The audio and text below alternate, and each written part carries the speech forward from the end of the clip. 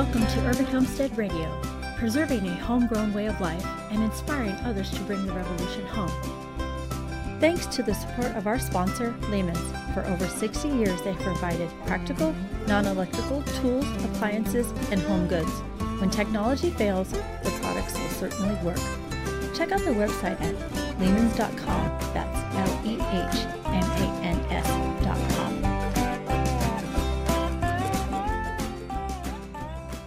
Hi everyone. Today we have the pleasure of interviewing some fellow LA farmers, Eric and Allie. They're from Avenue 33 Farms, who are just a couple miles from us in Lincoln Heights, and they have just started their farm. Well, how many years ago?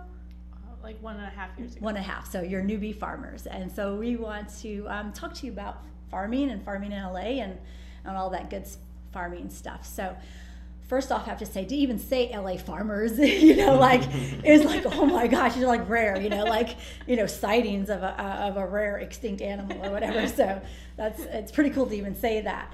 And I'd like to ask you how you decided to start this farm and how it came about. Maybe backgrounds on you two, and then kind of segue into how you guys started the farm. Yeah, we're so excited to be here with Urban Homestead, who's like, I saw Urban Homestead in a video when I was in college, and so then to be closely working with Urban Homestead now is super exciting. But yeah, so in college I got super interested in growing food and kind of the food system as a whole, and then started volunteering and learning to grow food and just got hooked on it and was eating really well, because the more you know farmers, the better you eat, and for a college kid that was super exciting. So important. Exactly. And so that was like a great part of kind of the later years in college, where me and Eric both went in Colorado. Yeah. Cool. Yeah, and similar, like around that time, I started working for a farm, and so just growing food. It was for a restaurant, so also learning how to cook, growing my appreciation of vegetables and all the things you can do with them. And like Allie was saying, like at that time, had a pretty standard college diet, so it was very exciting to eat, fresh produce, tasted good, and kind of unearthing this whole thing. Yeah, no, that's amazing. And so, and then came to LA, and then how did you say, let's farm? Yeah, we got interested in farming and worked at a few farms in Colorado, and then moved to Portland, Oregon, where Eric and I helped start a small scale farm in Oregon. And that was a ton of learning, and so then that really solidified our knowledge of growing food and produce and running a small scale farm, which we did kind of in a cooperative setting. So how many years for that? It was called Four Door Farm, and we did that for 5 years. Oh well, that's that's good, because you see the whole, and I think that when people are just there for a week or two, I don't think they fully appreciate the scope of what entails to be a farm and the ups and downs and the seasonal stuff and for the long duration too. It takes years. Growing food, even just growing one crop, the shortest crop would be radishes at 30 days. So in theory, you really need to put in years to gain a certain amount of experience and knowledge. And then coming to LA, it was always since we started that farm, we were we want a tiny farm, a tiny house with a lot of land, and we never thought it would be in Los Angeles. Came here for my work, and then just always thought if we could just get a tiny house with a lot of land, we can really have a cool, great. So you did get a house and land. So how big is the place, your Avenue 33 farm? So the with the house, it's 1.2 acres. So that's pretty. In LA, when you say 1.2, we're just oh my gosh, it's how I think it is it's a hillside, so it's our house is kind of a flattish piece, and then there's an acre behind it that's hillside, and I think it is kind of surprising to people how steep it actually is when they come, because we'll do tours and stuff, and so how are you dealing with this? Let's say how are you dealing with the steepness of it? Because it is LA is hilly, and if you do want land, it is nestled in like Lincoln Heights and all that like, stuff. Like so for us, like that was, we focused in on the hillsides because it was like, that's the only way we're going to be able to afford it. Exactly, You know, like there's Yeah. no way we could get a flat piece of land. And so, it's right outside of downtown. Like you can see downtown from it's really, property. and I was talking to somebody that they actually, I mean, back in the days, like it was like corn on the hillsides, goats in the hillside. So it's it's not that far, fetched that this was the norm about 40 years ago. Right. They said they as kids they remember people growing corn on the hillsides and goats definitely roaming. a ton of people with chickens even now. And know. like fruit trees all over the hillsides as well. They grow well. So the way that we deal with it is we plant along a contour line and have mapped out kind of the contours of the hillside and do a lot of different like land management practices that try to retain the soil where it is. And so that kind of helps shape how we've structured the farm. Yeah. Yeah, like if you come, and look at the hillside, like every kind of different sections are oriented in different directions, kind of working with kind of our natural landscape so that we don't lose a lot of that soil that we're building. And then also like our soil practices, right, are aimed at always having, plants in the ground, so they're always going to anchor the soil. And then also, our soil practices are allowing the soil to take a lot more moisture and absorb it much more quickly. So even during those rains, when we do have kind of like empty beds, they're just out there like sponges, Yeah. So speaking of soil and methods, is there a method that you read? Is it biointensive? Is it so what sort of, I know eclectic, we could call us eclectic, but what is something that it's this person or this book really inspired me and we're really doing these sort of their methods or kind of. We've definitely been studying a lot of different practices throughout the year, like organic and permaculture and biodynamic. And right now, kind of the newer phase seems to be regenerative agriculture. And so we wouldn't say we're strictly adhered to like a biodynamic system, but we use a lot of those practices. And I would say the closest we get to adhering to something is regenerative. Okay. No, that's good. That's it's such a broad term. It is a broad term, but it is about taking care of everything, and us too. We're eclectic too. It's whatever. And then, like I said, sometimes it's almost like and site specific too. Yeah. So, right. And like certain how things. Like certain things we want to make sure to incorporate. Also, because we're on a hillside, Eric and I have done research into like other communities that do hillside farming, like in Peru and Italy and places where it's traditional that you would farm on a hillside. So there's like agroforestry, which is a way of anchoring the hillside using perennials and trees. And so that's kind of how we're starting to figure out what would work best in our situation, which is incorporating a lot of like trees and perennials in order to create like land stabilizing masses in our. And I think for us, a big part of our soil management is definitely like soil testing and balancing micronutrients. Like we're pretty focused on soil tests and fine tuning like micronutrients. So and then what were some of I'm gonna say like because I know farming is like there's the good, the bad, the ugly. So what were some of it's like it's not all skipping through tulips and picking apples from the tree. So what were some of the challenges that you faced, and like I said, besides the hillside and terracing, and some things that you didn't expect? Maybe we can talk a little bit about that. I guess my expectations of farming in Los Angeles were that we would get soil that needs a ton of remediation. And something I didn't expect was we found a piece of land that was a vacant hillside that had never been developed. And so the soil was actually pretty good. Wow. Which was like an insane benefit to us and really unexpected, and also makes me rethink the way we look at hillsides in our cities is that if they haven't been developed, in a lot of cases the soil can actually be quite good and have a lot of Yeah. like. I mean, if you think about those hillsides, it's just grass growing, getting cut down, grass growing, getting cut down. So it's not like, there's no. It's not in the pollutants. middle of the industry where it's like Right. industrial. It's a little higher, so Instead, no contaminant. Right, and we know, in soil, like when things are growing in soil, it's good for it, and it's helped building structure and building topsoil by kind of always cutting down, and it's essentially mulching that hillside every year. So it's actually like good, good soil, and it really allowed us to kind of hit the ground running rather than Having to build the soil Right. first. Yeah. Yeah, or like focus on like a sunflower mushroom remediation of soil Right, that's right, like right. toxic. So that's like Right. been the kind of pleasant surprise. Really, we were able to like immediately grow produce that we were like relatively happy with. I mean, we're much happier with the produce now, but at least we were like able to start right away.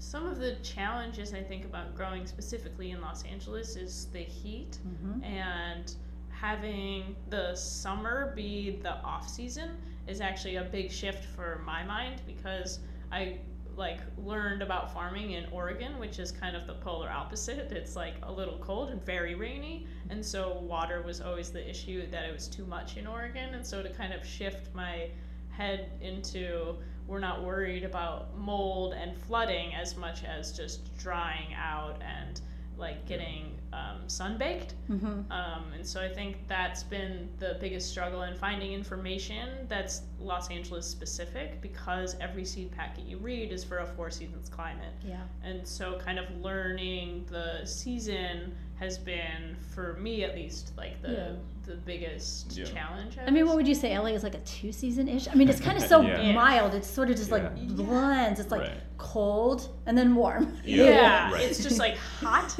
and then like the rest of the year. Right. Yeah. Right. I mean, I think it's like a tomato season and then a leafy green season. Pretty much. And then you can have a late tomato season, and it's just kind of weird. And it's then- mostly now, I don't know, because we've been doing it, we've been here 30 years, so we Right. noticed in the last 10 years the spikes. We call it weather whiplash. Before we just we knew the seasons-ish.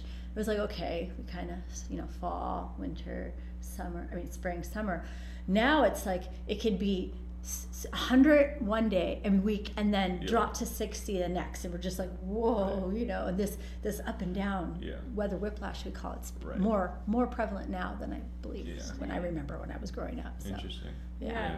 Yeah, I mean, and like right now, this season, that can be, I mean, during the summer, I guess we're kind of ready for it, but like during this season, you have like broccoli in the ground, and then suddenly you're like, oh, it's gonna be like 70 all week. And you're like, And we're into January.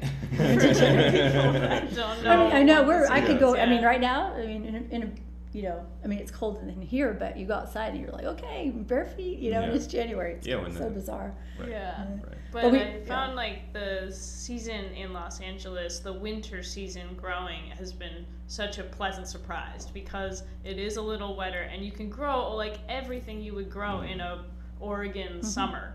So that's like very exciting. And I would say the only kind of like catch-22 about the fact that it's like you can grow year round here is, in Oregon and in Colorado, you had the winter to like get everything in line, like do all your planning, whereas here we're just constantly every day it's we're three. farming, It's there's no downtime for Right. farmers. Hibernation time. We're just, so it feels like we're always growing, Right. and there's no Right. break. There's no week where we're not harvesting, planting, delivering. Yeah. Which I think if you're, like if we hadn't had some previous experience, would have been really difficult, because like we haven't had any, even now, like we're like, we don't have any time to like step back and do some of that larger planning and like analysis, even just of like, how did that season go? How did, it's a lot more continuous, which is difficult as we work. Both of us work I hear full-time, you. so. I hear you, because it's like nonstop, and then you realize, wow, whew, that was just a year just went by, and it's Yeah. like, whew, Right. yeah. Take a Right. break. What's that? Yeah, It's like right. not in. They just said LA. It's amazing. It's like the climate's so amazing that you can grow all year round. And then that's the thing is you can grow all year round. So what are some of the things you're growing now? So it is, like you said, winter time. We're in January here in Los Angeles. What are some of the things you're growing? Right now, we have a ton of kind of salad mix stuff of various types. Some lettuce, some other things, but all kind of around a salad mix. And then we always, which we always have year round, even in the summer, we use a lot of shade for that stuff. And then we also are growing radish, beets, turnips, carrots. And then we have kind of like, we sell to some restaurants for like garnish and stuff. So we do a lot of like little edible flowers and kind of odd herbs and then sounds like us, no. Yeah, right. I mean, what's same here. Well, it's on this scale, it's like you kind of gotta be diverse and try to just get in anywhere. Exactly. So speaking of diverse, for our listeners, we buy from you guys for our multi-farm CSA, and it's really been, I think, helping each other out like a cooperative has been very vital in sense, because I just read an article that there was an article that came out recently of how like the like farmers and farmers markets, it's just like isolated, and then one guy was like, if we just formed a cooperative, and I was like, well, that's kind of what we're doing with our Farm Box program. We're reaching out to you and another farm and just like pulling where, if we get kale from our yard one week, but then the next week we get it from you and stuff like that. And I think that network or that helping each other, that thing is really vital in keeping, the us growing and you growing. What would you say about that? Yeah, I mean, that was like on the car ride over here, we were talking about one of the things that we wanted to talk about is just how helpful like that's been, especially for us starting up, because one of the nice things about that relationship is we're on a small scale, and so it helps us kind of like stay even. It's like some weeks you have more lettuce, some weeks we have more lettuce, and it can kind of like work in that way to kind of smooth out like the peaks and valleys of producing on a small scale, because it's like I don't have a huge field of carrots that I can just harvest all. And sometimes, what do you think that sometimes does it like the Farm Box program a little bit better than maybe restaurants, because the restaurants expect it all the time? I mean, I've had that before when I was like 20 years ago when we went to restaurants. They were like, "What? You don't have this now?" We're like, "No." Right. It's definitely. That's like the biggest part of learning to work with specific people when, especially you're like starting out growing food, is figuring out what partners are the right fit. And I think like for our situation, because we both have full-time jobs, having someone like the Urban Homestead who has like flexibility and they're like always accepting of all the produce we have, but understanding if there's a week or two that we don't have that. And we partner with restaurants that are in that same boat, that understand our situation and are super flexible and understand. We always send them availability list, and then they'll say, this is what we want this week. And I think certain restaurants are moving more toward like a seasonal week by week menu, which for us is extremely helpful and allows us to give a restaurant not just, like 50 bunches of carrots every week, but with the season change, what they're ordering, and even week to week change based on, if it was really rainy and garnish isn't as pretty as it was. Yeah, so speaking of that, I think sometimes, like I said, the challenge, there's one challenge, farming and the weather and everything and dealing with that. But I also feel like the selling the produce, because one thing is like growing it and you love growing it, but then it's like, sometimes you have a lot of this or don't know. Tell me a little bit about like, do you find that like the selling aspect is a little bit more, is it challenging or not what you expect, or does it, talk a little bit more about that. I think we're in a good scenario because Eric has worked in a lot of restaurants. We have a lot of friends that are in restaurants. We're just starting to plant a ton of cut flowers, and so we're kind of starting to break into like getting to know florists, and that pattern and season is very different than vegetable produce. And so I think that we're like learning how that market works, but I think in terms of like the vegetable selling, like my kind of, because I've always been cooking while we've lived in LA, it definitely helps. But it is tough and I think that that's like in terms of like a new farmer, you know, it's really, I mean, to find, right, I think it's like an old farming proverb maybe, or maybe just a proverb in general, but like the only thing you never have enough of is time, you know, and like, I think we would have really, and that's like why Urban Homestead and your Farm Box program has been so helpful, is like, because you could take a lot of different things, and if we didn't have something that week, it was okay. Like we would have not, I don't think we would have had as much time to sell the amount of produce that we have sold this past year if we didn't have like the Farm Box, and then also like my relationship with restaurants. Like we just, because we both work full time and we're farming, like we wouldn't have had enough time to sell all of that. And also like being diverse, because we sell to a CSA that's kind of a weekly, at least we know every week you might want something. And then we have friends that have a catering business where sometimes we'll have a huge crop of something and they can use it in their catering business. They'll say, I have a huge event coming up on New Year's. What do you have that I can take? I love those type of clients. So, yeah, exactly. And so speaking of diversity, I think, do you think for like small farmers, that's important? Do you think, I mean, because like you said, now you're going to cut flowers. I think to have that sort of, well, this is not, we have this and we have this and we have all these things to pull from. So it's sort of. I mean, like cut flowers, you know, so we're selling to some restaurants, right? And if we're selling this kind of like pricey garnishy stuff, then most of those restaurants also have like flowers in the restaurant. And so we were kind of like looking at the land and looking at our schedule, and that kind of fit in as like okay, we don't necessarily want more accounts. Like I don't want to sell more carrots, but if we already have an account that I'm selling carrots, we're flowers. Yeah, that makes sense. I need to bring in bees and butterflies too. Yeah, So. Can I tack on, you know, $30 in flowers to each restaurant account? Then I don't have to drive around more. That makes sense. I can just It's kind also of maximize that delivery. Yeah, it's also like on a different timeline. So like radishes or carrots or lettuce, they have like, you can do heavy production always producing, and flowers have just like they're in the ground a long time, which takes down like the amount of labor, and because they're in the ground a long time and they just have a different flow, like you don't have to wash flowers, you have to arrange them, and so that whole process is a different process, which is helpful instead of just ramping up the same timeline.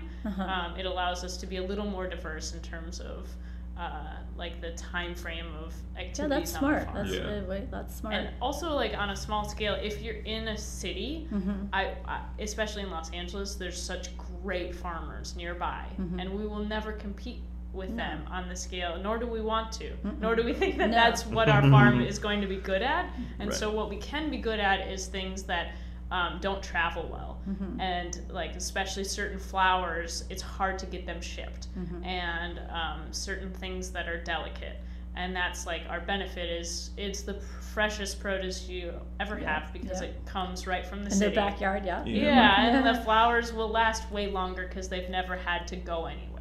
And so anytime you handle any kind of produce or flowers or things that you're growing, the lifespan of that will decrease. Yeah, and I think that's a selling point too, that people sometimes like, oh, you know, you're a little higher, whatever. I was like, this is the selling point. It's fresh. It lasts longer.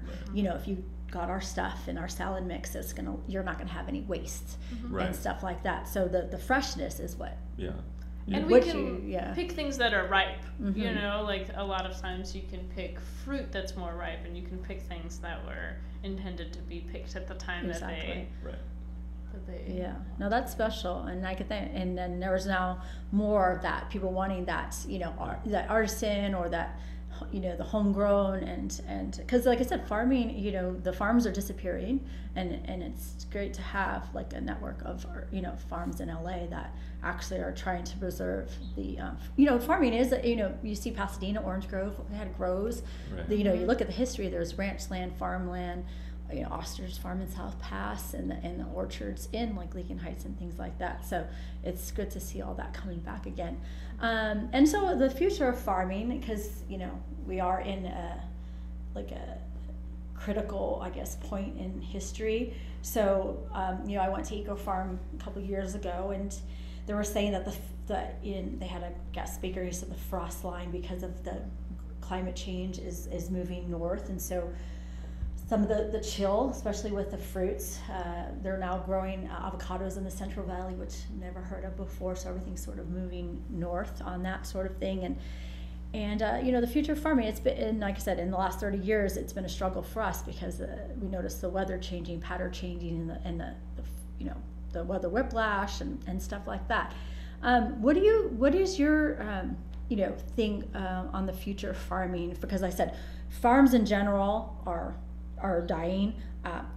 Small farms, and people staying, because I had friends that had an orchard down in Fallbrook, and they were just like, the water, it wasn't worth it with the drought, and they just plowed under their avocados and stuff. And so that's, for me, it's sad, because you'll never get that again. So what do you think of the future of farming, and what do you see yourself maybe in 10, 20 years? Yeah, I mean, the wonderful part of our food system right now is that it feeds a lot of people, and that there's a certain amount of stability that we've had in society, and that not everybody has to grow their own produce, which I think is a great thing. It is, because it takes a village, right? Yeah, and now being able to reconnect with growing on a small scale, and hopefully help other people that want to grow on a small scale, will kind of allow people to understand how you can grow a little bit of your own produce. Is kind of what we want to help people learn, and also learn about a lot of our soil practices, and how we cultivate the land is with the mindset of we're trying to do the best practices for the fact that water's maybe more scarce. There's going to be these fluctuations in temperatures, so we're actively working to kind of create our farm so that it can handle at least those smaller ones. I can't say what's going to be in the future. No, there might be more drastic things that we can't mitigate, but we do no-till, we're really focused on fungally dominant soil and and then we do a lot of foliar sprays, all of those things kind of geared towards mitigating our heat changes, those spikes, and then also drought tolerance in our crops. Do you think small farms have an advantage to that, because we're small enough to sort of kind of shift, and then 1,000 acres, oh boy, whew, 1,000, but here, maybe just a couple garden beds. And we're able to plant 2 avocado trees and see how they do, and adapt to kind of the market as well, of what people want, because that changes. People don't really want red delicious apples anymore. They want Gala or Fuji. So being really nimble as a small farm is a huge benefit. And also, as I think to the future of food, I hope that it's something that